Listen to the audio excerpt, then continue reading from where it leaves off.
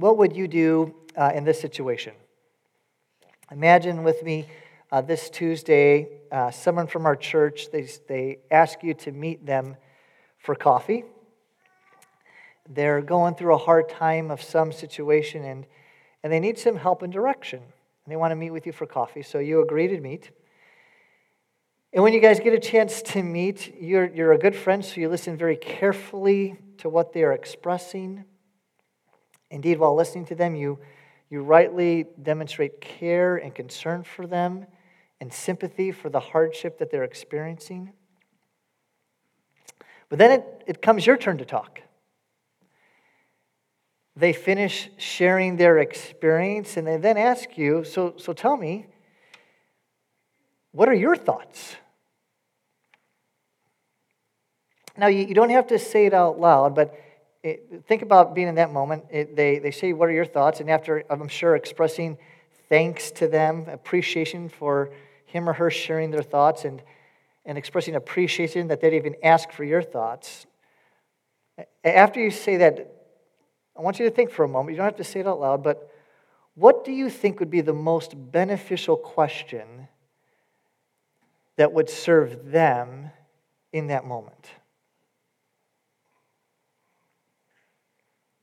What do you think would be the most helpful question you could ask them?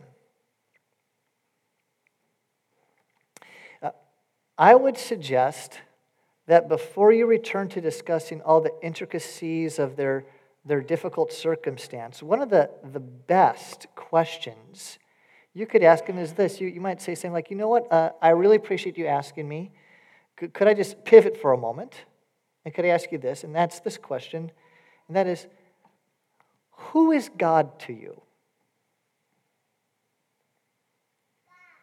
Tell me, who is God to you?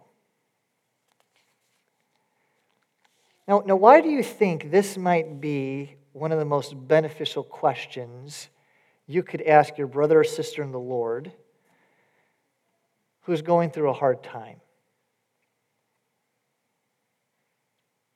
I want to suggest it's one of the most effective questions because it serves two purposes. First, you know what it does is it brings God into the conversation, doesn't it? But then second, it helps you and the person you seek to love and to minister to. It helps them understand what their perception of God truly is. When you ask that question, you listen carefully, and you're wanting to discover for your ears and for their ears as well, who is God to them? What attributes do they mention or not mention? How is he described? You see, most often the person you are ministering to is in pursuit. They're seeking some kind of relief. And what the Bible repeatedly teaches, and God is so good to do this for us, what the Bible repeatedly teaches is that the relief we truly need is not found in better circumstances, but it's found in our God. In his book, The Knowledge of the Holy, A.W. Tozer makes this helpful insight, and I think he's spot on when he writes this. He says, the man who comes to a right belief about God is relieved of 10,000 temporal problems. And you know what? The author of Hebrews would agree. This morning we're going to be studying Hebrews chapter 6, verses 13 through 18. And you'll recall how last week we were exhorted in verse 12 to imitate those who inherit the promises. Remember this? God wants all his people to diligently persevere in the faith. But how can we do that? How can we be faithful to persevere, especially in the midst of hardships, especially in the midst of trials and suffering? Well, our text this morning, Faith, is going to teach us that our ability to persevere has everything to do with what we believe about our God. In fact, I want to suggest to you this morning that if we fail to grasp, and more importantly, if we fail to believe what this text teaches about God, we will be, not might be, we will be tossed to and fro, helpless in the storms of life. What storm are you experiencing? So what must we come to know and believe about God? Well, turn with me, if you haven't already, to Hebrews chapter 6. That's page 1004 in that paperback Bible that we provide out there in the foyer in the lobby. Faith, in this text, we learn several important truths about God, one of them being what God desires of each and every one of us. So follow along in your copy of God's Word as I read Hebrews chapter 6, verses 13 through 18. I'm going to actually, though, just bump back up just to get more of the context in verse 11. This is what we looked at last week. So in verse 10, he talks about how God is not unjust so as to overlook the work and the love that we've shown for His name in serving the saints. And then he says this in verse 11. He says, "And we desire each one of you to show the same earnestness, to have the full assurance of hope till the end, so that you may not be sluggish, but imitators of those who through faith and patience inherit the promises." Okay, author, what do you mean? Who are we to imitate? Give us an example. Look at verse 13. "For when God made a promise to Abraham, since He, God, had no one greater by whom to swear, He swore by Himself, saying, 'Surely I will bless you and multiply you.' And thus Abraham, having patiently waited, obtained the promise. For people swear by something greater than themselves, and in all their disputes, an oath is final for confirmation. So when God desired, when God wanted, when God eagerly desired to show more convincingly to the heirs of the promise the unchangeable character of His purpose, He guaranteed it with an oath. Why? So that by two unchangeable things, in which it is impossible for God to lie, we, who have fled for refuge, might have strong encouragement to hold fast to the hope set before us." Amen and amen. This is God's good word.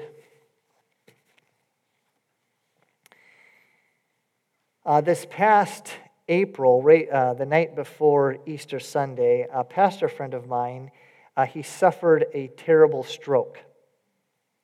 And actually, for the next several weeks, we weren't certain as to whether or not he would live. Thankfully, my pastor friend, he survived, and he's doing relatively well. However, the road to recovery, since the stroke he suffered, the road to recovery continues to be a long and difficult one. He's had to relearn how to write and speak in some capacity. Even reading has presented some challenges. Well, my pastor friend, he's a really, really big fan of the TV series Psych. Any of you familiar with the show, TV series Psych? A few of you? Okay. And one of my friend's favorite characters on the show, the character of Carlton Lassiter, played by this guy named Timothy. There he is. Well, several years ago, in real life, this actor, Timothy, he suffered the same type of stroke as my friend. And he's had the same type of struggles in recovery as my pastor friend. Well, as a surprise, this guy sent my friend a short video message.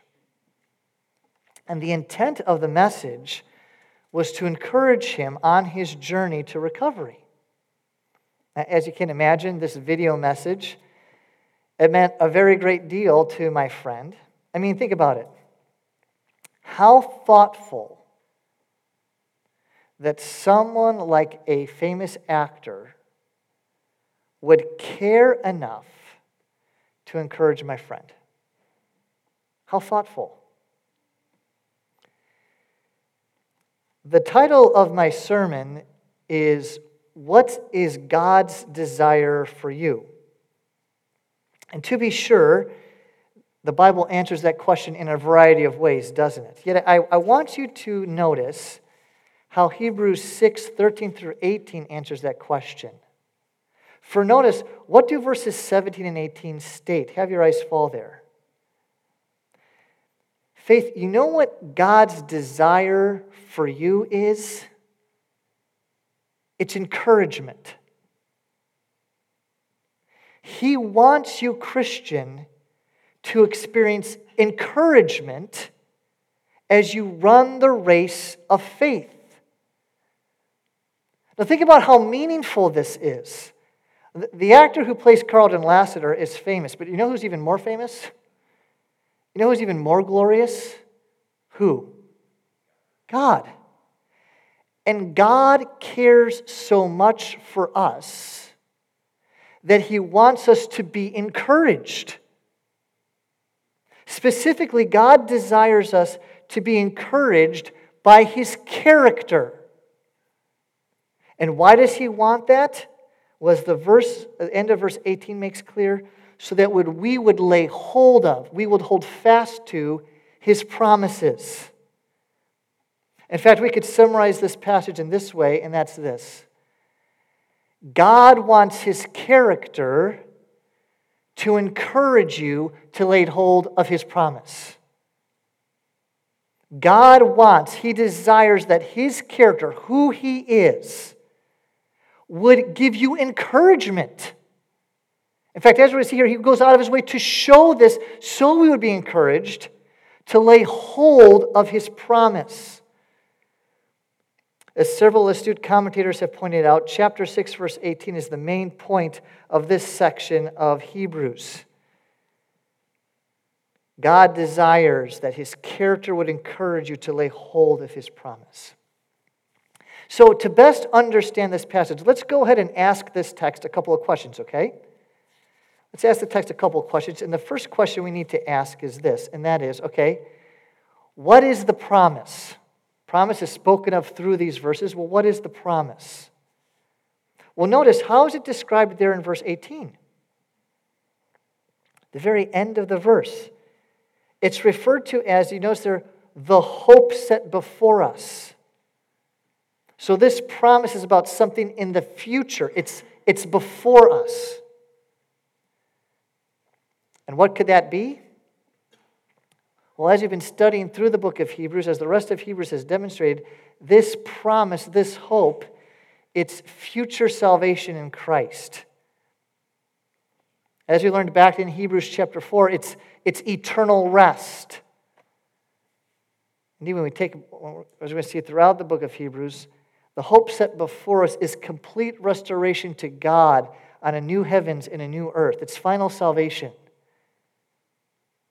So that's what is the promise. Next, we need to ask, to whom does this promise apply? This final salvation, this restoration to God on a new heavens and a new earth. Well, notice carefully how the recipients or object of this great blessing are described in two different ways. First, they are called heirs of the promise in verse 17. And who are those people? I mean, how does one become an heir of the promise? Like, I'm an heir to my earthly father and mother. My children are my heirs. And if there's anything left over that Steph and I don't spend on ourselves, they'll get to have something, right? But that is an inheritance that is based on biology and physical descent. So what can it possibly mean to be an heir of God? Well, notice the answer is found, I would suggest, in Galatians 3. I'm going to put this on the screen here in a moment. There we read in verse 16 what might at first appear to be a little discouraging. Because notice what Paul writes there. He says this. He says, "Now the promises were made to Abraham and to his offspring." Now this could be discouraging because I'm not a physical descendant of Abraham. I'm a Gentile, and my guess is, so are most of you. But then Paul says this in the second half of the verse. He says, "It does not say, and to offsprings, referring to many, but referring to one, and to your offspring, who is Christ." The ultimate and primary heir of the promises to Abraham is who? Jesus. So how does this then affect you and me? Well, Paul gives the answer later on in Galatians 3. We read that in verse 26. He says that in Christ, you are all sons and daughters of God through faith. So, friend, please hear me this morning. If you are in Christ by faith, faith in his life, death, and resurrection, you are as much of son of God as Abraham or any other believing Jew. And then we read this at the end of Galatians 3.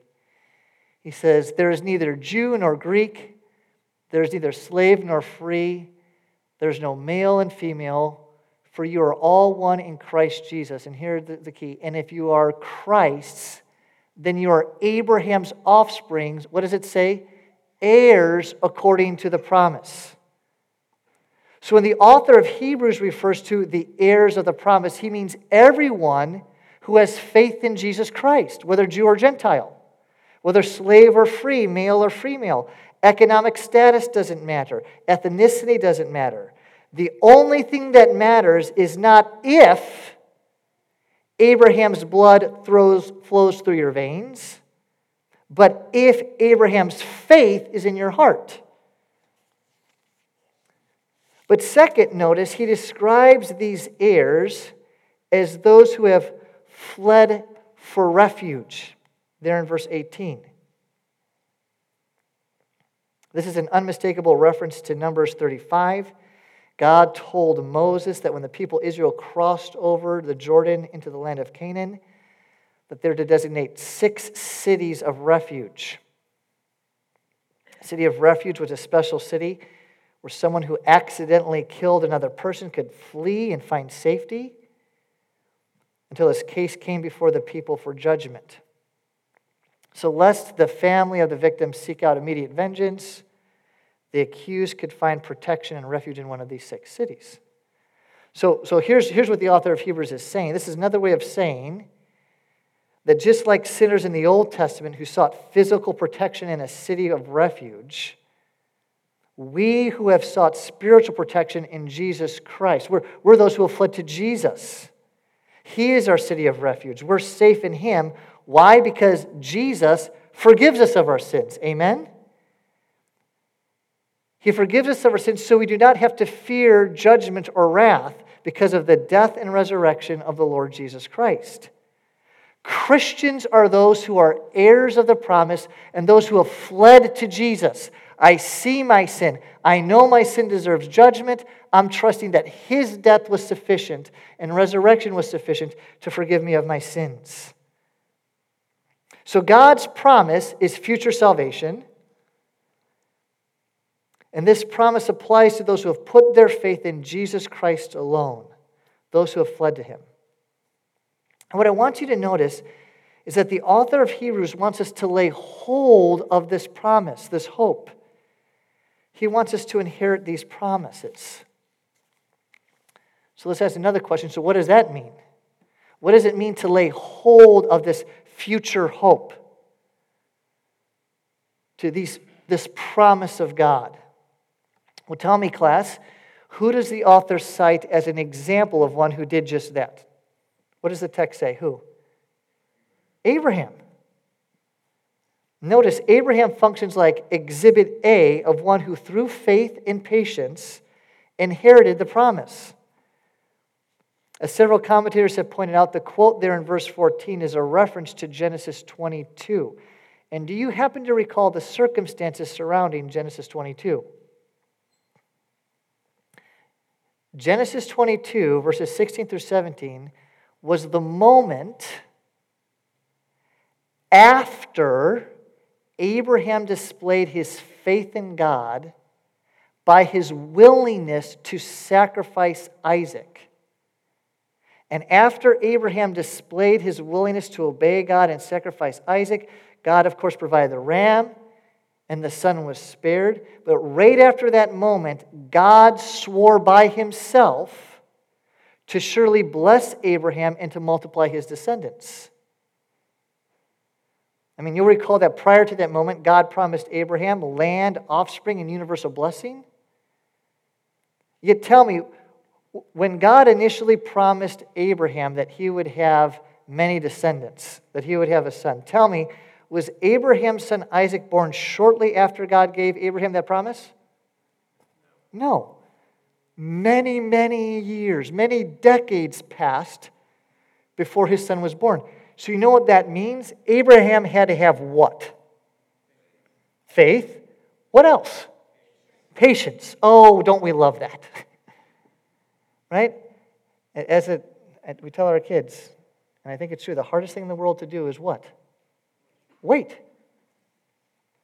So notice, what strikes the author, and the reason why he's presenting Abraham as Exhibit A, is because of Abraham's patience. He endured in faith as the years passed. Now, to be sure, when you read Genesis, there were ups and downs in his life, yet he persevered in believing. Indeed, when you read the Genesis account, how often did it seem as if the promises would not come to pass, right? For Isaac was a long time coming, and then after he arrived, what did God ask Abraham to do? Sacrifice him. Tom Schreiner helps us with this important application. He writes this. He says, the writer wants readers to imitate Abraham. The circumstances and suffering of life suggests that God's promises are a charade, that they are disconnected from reality. He goes on. But Abraham faced the same temptation as the readers, for he was tempted to think God's promise would not come true. Remember, decades, not days, not weeks, not months. He was tempted to think God's promise would not come true. Like Abraham, they should continue to believe even when their situation suggests God's promises are false. And what I want you to notice is that Abraham was not only patient, but he was obedient. Even when God commanded him to sacrifice his one and only son. So what does it look like to lay hold of this future hope? To lay hold of God's promise? It's to exhibit the same type of faith, patience, and obedience as Abraham as we await our final salvation. And here's the million-dollar question. How can we do this? How can we persevere and keep moving forward to obey and to be faithful to our God? Well, the answer is by the encouragement of our God. And what I want to do is I want you to notice that there's 3 encouragements about God that God wants us to see and believe. These truths are meant to fuel our faith. These truths are meant to be on the forefront of our mind when someone sits down with you and you're having a hard time and they ask, who is God to you? This is what will come to mind. And this will provide you relief and comfort and an anxious-free heart and resilience and strength to persevere. So the first is this. The author wants us to be encouraged how God's pledge to his promise is himself. Look again there at verses 13 through 17. He writes, for God made a promise to Abraham, since he had no one greater by whom to swear, he swore by himself, saying, surely I will bless you and multiply you. And thus Abraham, having patiently waited, obtained the promise. For people swear by something greater than themselves, and in all their disputes an oath is final for confirmation. So when God desired to show more convincingly to the heirs of the promise, who's that?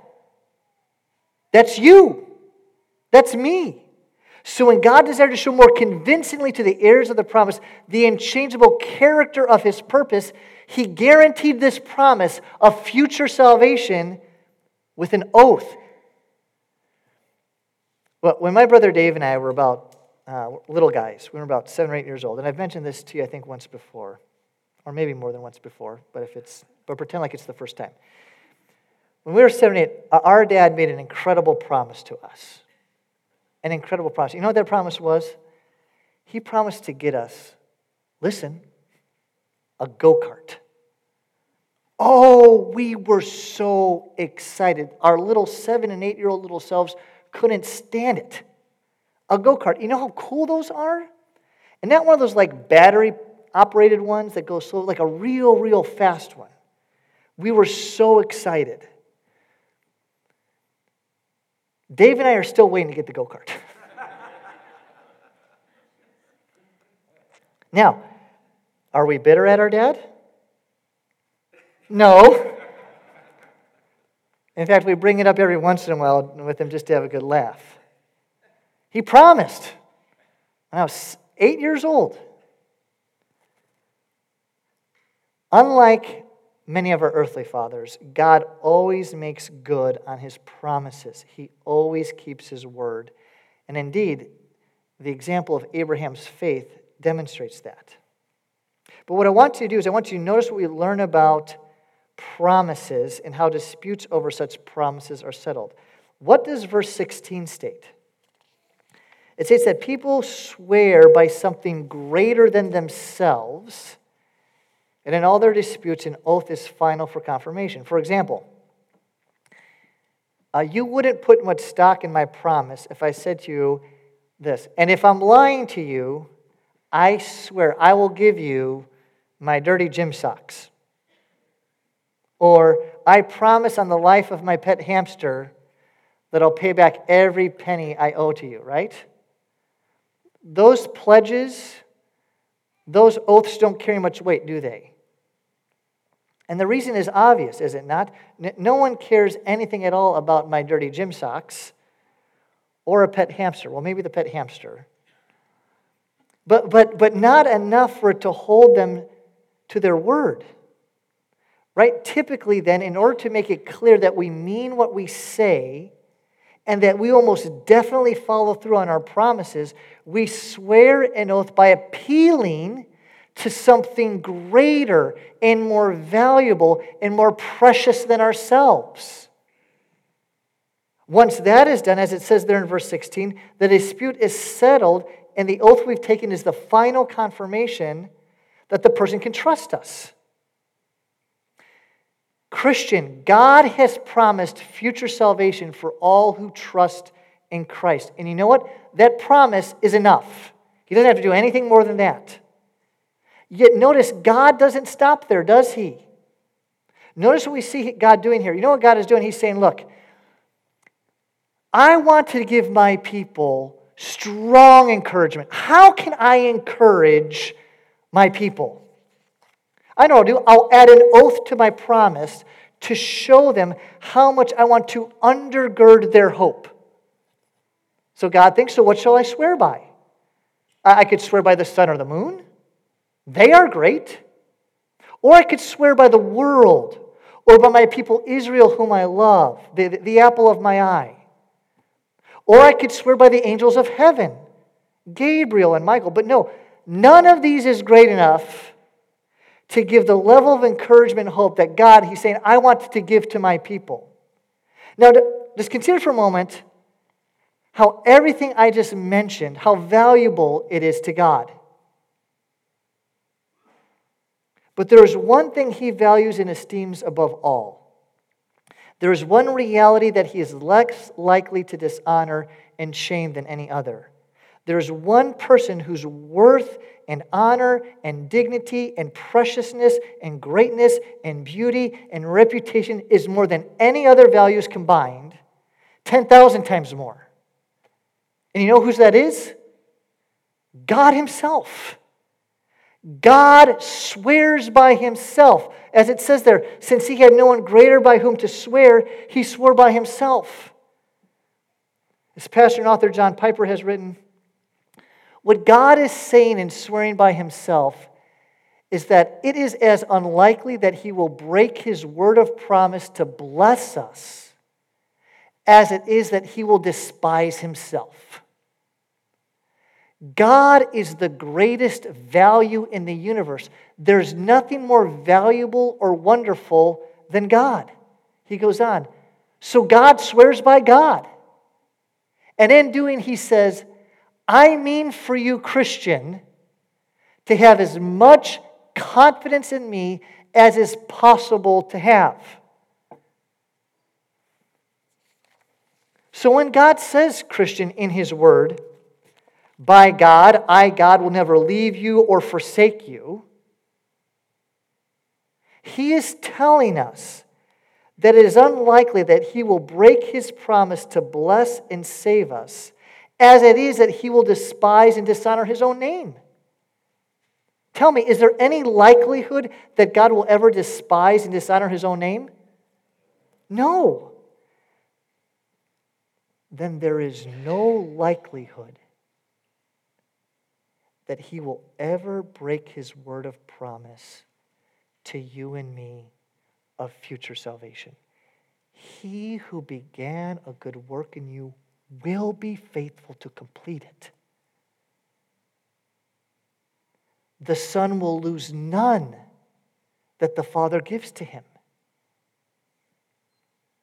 Christian, isn't this good news?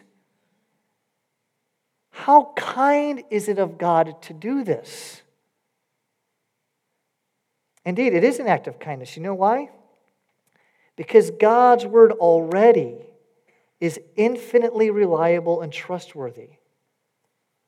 He doesn't have to swear at all. But why does he do so? He does so as a way to accommodate us, to help us. The oath itself adds nothing to the reliability of God's initial promise. It does not make God's statement truer than it would have been otherwise. Because God's word, for no other reason than it's God's word, is indefectible and immutable and always rock solid and true. Yet because God wants to encourage you, I just put your mind around that. God wants to encourage you, Christian. If for our sakes, in order that you and I may be greatly encouraged and overwhelmingly convinced, God added an oath, and his pledge is himself. But then second, be encouraged that God's purpose is unchanging. Notice how frequently this word is used here. Verse 17, so when God had desired to show more convincingly to the heirs of promise the unchangeable character of his purpose, he guaranteed it with an oath, so that by two unchangeable things, in which it is impossible for God to lie, we who have fled for refuge might have strong encouragement to hold fast to the hope set before us. So, several years after my dad made that promise about the go-kart, and I promise this, the sermon isn't all about go-karts, but after he made that promise, we went to Knott's Berry Farm. Knott's Berry Farm is a theme park in Southern California. And you know what kind of rides they had at Knott's Berry Farm? I'll give you 3 guesses, and the first 2 don't count. Guess. Go-karts. They had go-karts. And as you can imagine, me and my brother Dave, we spent most of the day riding them. Well, after the park had closed, and we were walking back to the van, my dad looked at me and Dave, and with a mischievous smile on his face, he said, well, you both finally got your go-kart experience.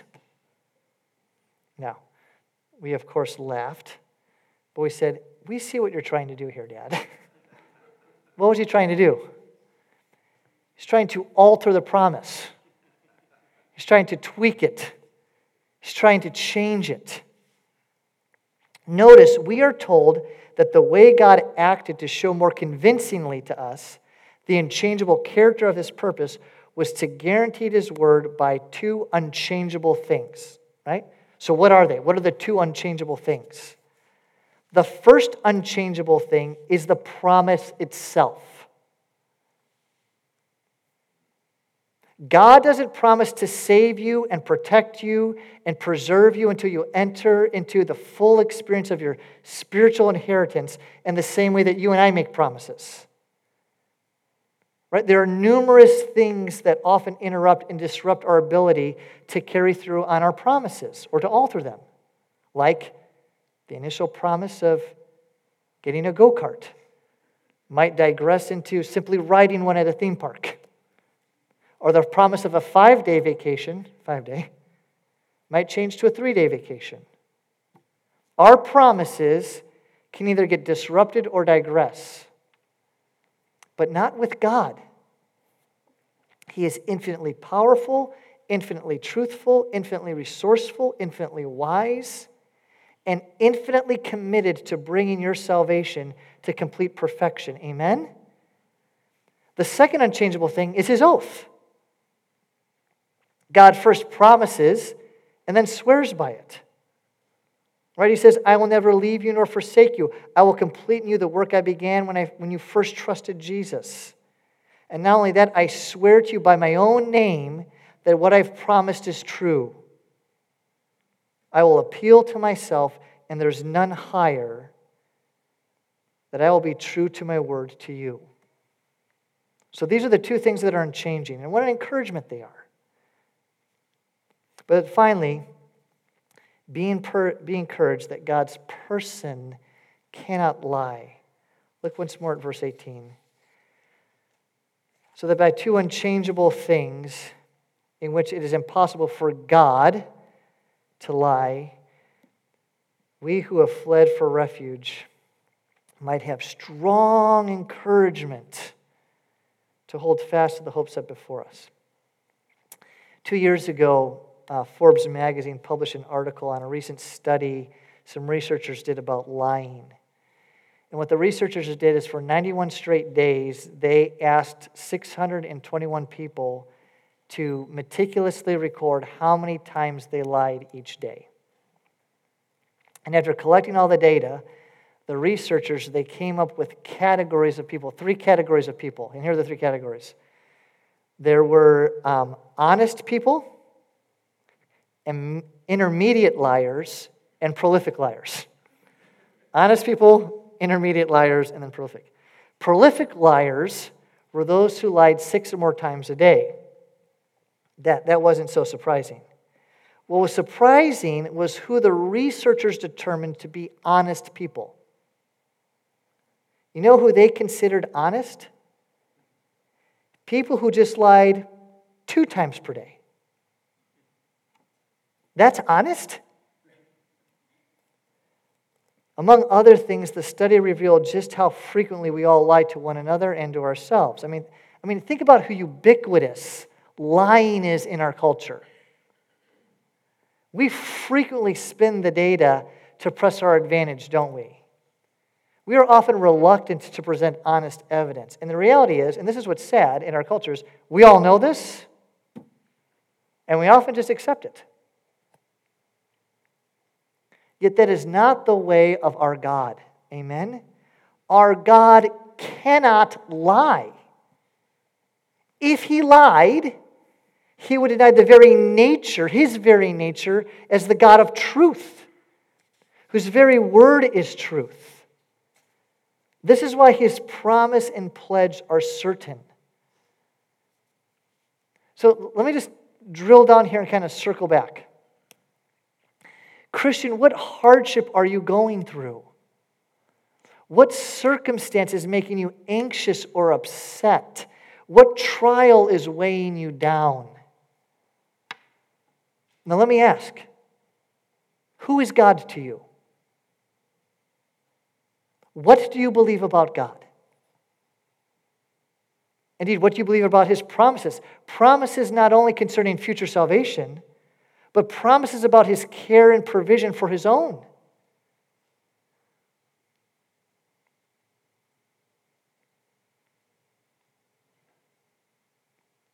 We've had a lot of people in our church experienced time in the hospital recently, and some people in the days and weeks ahead are going to be spending some time in the hospital.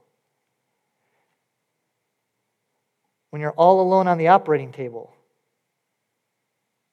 do you believe God is with me because He promises He will never leave me nor forsake me?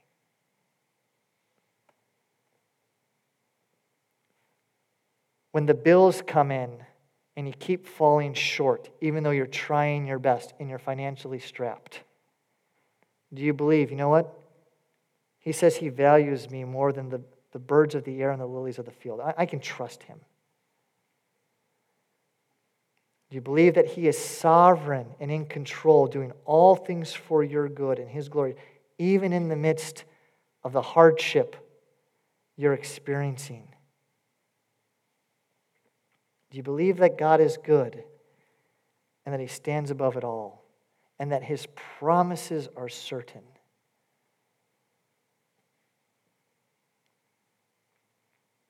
Tozer is right.